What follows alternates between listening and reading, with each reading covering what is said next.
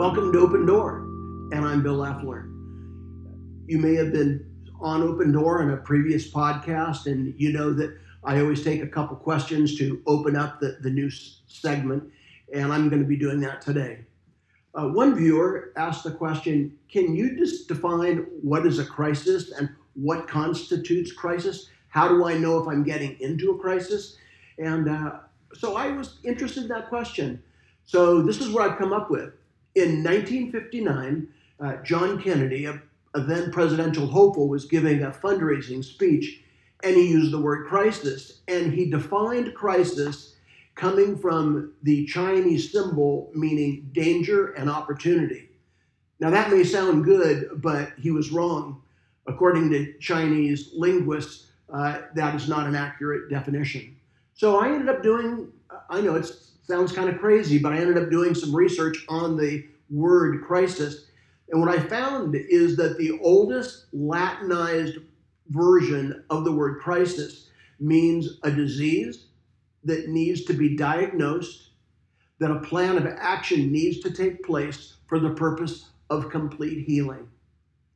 So the earliest definition that we have of crisis comes from a medical term, a disease that needs to be diagnosed, a plan of action needs to be put into place, and all for the purpose of complete restoration. So there you have it, crisis. Second question, it's a little bit of a repeat from 2 segments ago, and the writer or the listener asked or referenced the aspect of Cain being a partial giver. Adam has 2 sons, Cain and Abel. It became harvest time, and Cain brought in a portion or a partial offering while his brother brought in the best offering. And what I'm wanting you to know about men who are partial givers could be understood this way, that men who are in crisis only give partially of their commitment to whatever it is that they are involved in. They're partially committed to family, partially committed to parenting.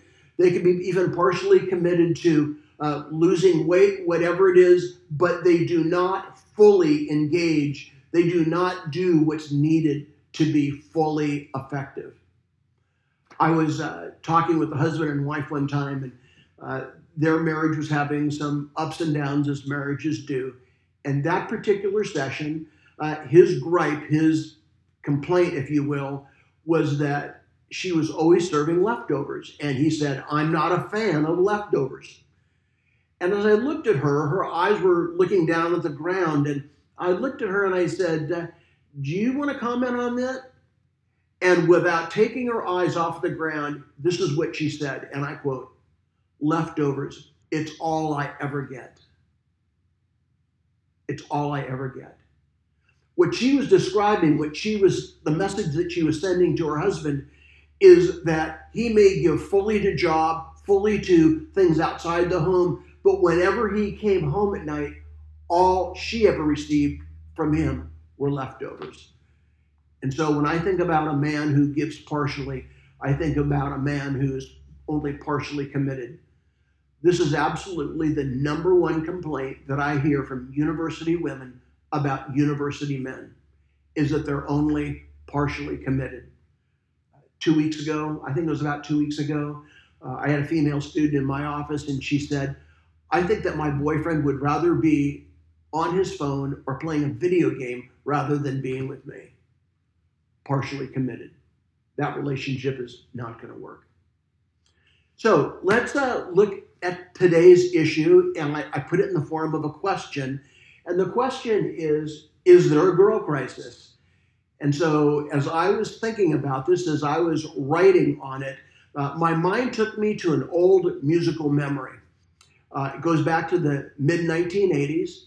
There was a very popular singer at the time, and her name was Katie Oslin. And she wrote the song 80s Ladies. She was describing the landscape of women between the 1950s and the 1980s. And the lyrics to that song go something like this. We're 80s ladies. We were girls of the 1950s, stoned rock and rollers of the 60s. Names got changed as the 70s slipped on by, and now we're 80s ladies, and there's not too much that we haven't tried. And then the song goes on and it says, we became educated, we became liberated, we burned our bras and we burned our dinners and we burned the candle at both ends. But today we're 80s ladies and there's not too much that we have not tried. So K.T. Oslin was giving a landscape of women between 1950 and 1980. She was successful. She became a Grammy award-winning artist, but the reality is that she couldn't survive her success.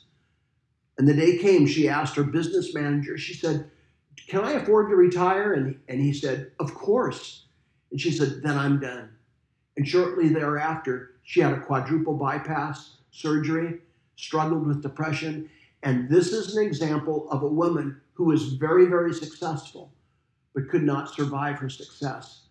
But today she's enjoying a happy life, living up in Nashville, and she'll do a benefit concert in just a few short weeks.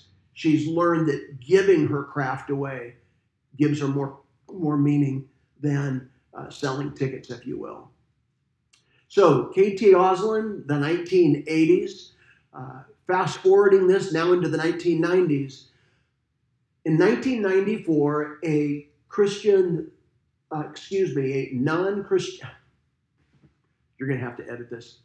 In 1994, a therapist and her two partners were seeing a lot of women between the ages of 13 and 25, and they were staggered at the amount of pain that was in the lives of those women. In 1994, they published a book that shot up on the list of the New York Times bestseller list, and the title of that book was Reviving Ophelia. It became a bestseller. It was interesting that as she described what was going on with women, now 25 years later, the 25th anniversary edition has just come out. And if you were to look at the table of contents in the 1990s and compare it with our life today in 2020, the table of contents, the topics are mirror images of one another. Self-harm issues, fatherlessness, substance abuse, low self-esteem. It's exactly what we've experienced today, now 25 years later. And in this interview, Mary Pfeiffer said this: American culture for girls in the 1990s was poison. And then she made this statement, and when I heard it, I went, whoa. And I want you to listen carefully and do not misinterpret what she says. She said, women in the 1990s were female impersonators. They were female impersonators. It's not what you would think. What she was saying is that these young 13, 15, 18, 20-year-olds were trying to grow up, but the reality is that they were giving an impersonation, a false image of who they really were, and that life was a struggle for them. Is there a girl crisis? According to the 1990s, I think that there is. So let's fast forward to 2019. And excuse me for another musical metaphor, but I'm very eclectic in my orientation to music. And this one is also pop culture. It is a group of 3 artists, and their name is Lady Antebellum. Their lead singer is Hillary Scott, and they wrote a song. Hillary wrote the song, Just a Girl. That's the title, Just a Girl. Listen to some of these lyrics by Scott. You must have come up short tonight. I'm always your consolation prize. I'm just a call on your wall that you call, and that's where I fall. To you, I'm just a girl. And then the song goes on and concludes, now I know I'm just one of your Friday nights, but I'm no pastime. This is going to be the last time. To you, I'm just a silly little thing. That's all you've ever seen. I'm more than just a girl. So going back to the 1950s with K.T. Oslin, coming all the way up to Hillary Scott in 2018, is there a girl crisis? I think that there is.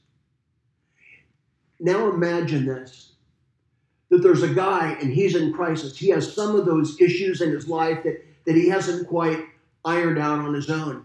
And he brings those into a relationship with a woman who is maybe very squared away, very is focused. She knows exactly what she wants, but she meets this guy and all of a sudden she finds herself being taken advantage of. But let's reverse the roles. Let's say that the guy is squared away, but the girl has unresolved daddy issues, if you will. And she brings those into the relationship. That relationship is destined to get off the tracks. But now let's take it even one step further, and here it is. What happens if both a guy and a gal both have unresolved issues? They're both in crisis and they don't recognize it. And you bring those things together. That is the relational perfect storm, and that relationship is destined to blow apart. You not only have a boy crisis or a girl crisis, but you have a relational crisis going on. I want to come back to something about Raising Ophelia, this book that was originally released in 1994. It was interesting. In 1994, there was an increase in abortions. There was an increase of births outside of wedlock, that females' college testing scores were lower, that the amount of women who were graduating from college was lower. But now, 25 years later, those statistics have changed. And now, 25 years later, according to Mary Pfeiffer, the author of Reviving Ophelia, she says that women today, there's fewer abortions, there's fewer births outside of wedlock to single women, that test scores are higher for women, the completion of college is higher for women than men today. Why is that? Why is there this shift within 25 years? I have an idea for that. I think that women today have come to a place where they're saying, enough of this. I'm going to have a life and I'm going to live it out and I'm going to take it seriously. And I think that men are slow to the table and recognize that level of urgency. Is there a girl crisis? I think that there is. So in the few minutes that we have left, I want to come back and I want to look at the first woman mentioned in the Bible. And in mentioning her, I then want to identify just 3 ideas, and then we will be done. We see in Genesis chapter 1 that God creates Adam and Eve, the first humans, to superintend or to oversee this garden, if you will. And they're described as being made in the image and likeness of God. Genesis 1, verse 27. In Genesis chapter 2, we have a replay of the creation story, but an interesting thing that happens when you read the creation account in Genesis 2. And the difference is that in Genesis 1, God lumps man and woman together and there is one verse. In Genesis 2, the writer separates the creation account of man and woman. One verse describes the creation of man. 6 verses is dedicated to describing the creation of woman. Now, I know that some of my female viewers might say, see, we are more wonderfully made than men. Don't go there, please. But I do want to make the observation that there is complexity with women. Women identify themselves by way of connection, and men identify themselves by way of separation. But we know that they're made in the image and likeness of God. Now we come into Genesis 3 and the story of the serpent talking to the woman. And it's in Genesis 3 we have the very first question that is found in the Bible. And that question comes from the snake, the protagonist, if you will. And that question is, did God really say? And what I'm wanting to pause and observe with that statement is that with that question, did God really say, It creates a culture of suspicion. And what I want to say about women, but not limited to women, is that when a person defaults into being suspicious, when an idea is put on the table, when a decision needs to be made, when a person automatically defaults into that suspicious, oriented, questioning attitude, it puts the relationship in jeopardy. So that question creates this culture of suspicion. But that question is then followed by a statement, and the serpent says, if you take of this fruit, there will be no consequences. And the text tells us that Eve looked at the fruit, visual, and thought in her mind that it would make her wiser than she already was. And this is what I'm wanting to observe about women in crisis. The word being made in the image of God is where we get the word imagination. I have a very vivid imagination. I'm an idea guy. I have lots of them. Albert Einstein said that imagination is profoundly more powerful than intelligence, and Einstein can say that. But the reality is that when we are making decisions based on possibility rather than actuality, we want to run into trouble. I want to say that one more time. When women or men make decisions solely based on possibility and not actuality, I think we run into trouble. I think that there's times when we need to move out and we might not have all the answers. I think that there's times for that. But when we find ourselves in the main making decisions based upon what might be probability, I think that there's danger there. One last thought before I close.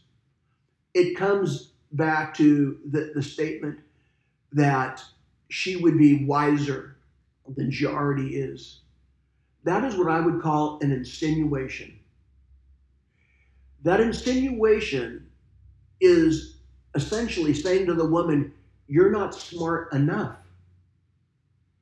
If she was really on game and if she hadn't taken of the fruit, she would have recognized the fact that she already was smart. And this is the last thing that I want to leave you with today about this word insinuation. We talked about the danger of being highly suspicious. We talked about the danger of not being enough. But what I want you to know about insinuation is that when somebody makes an insinuating comment to us, it propels in us the motivation to act impulsively.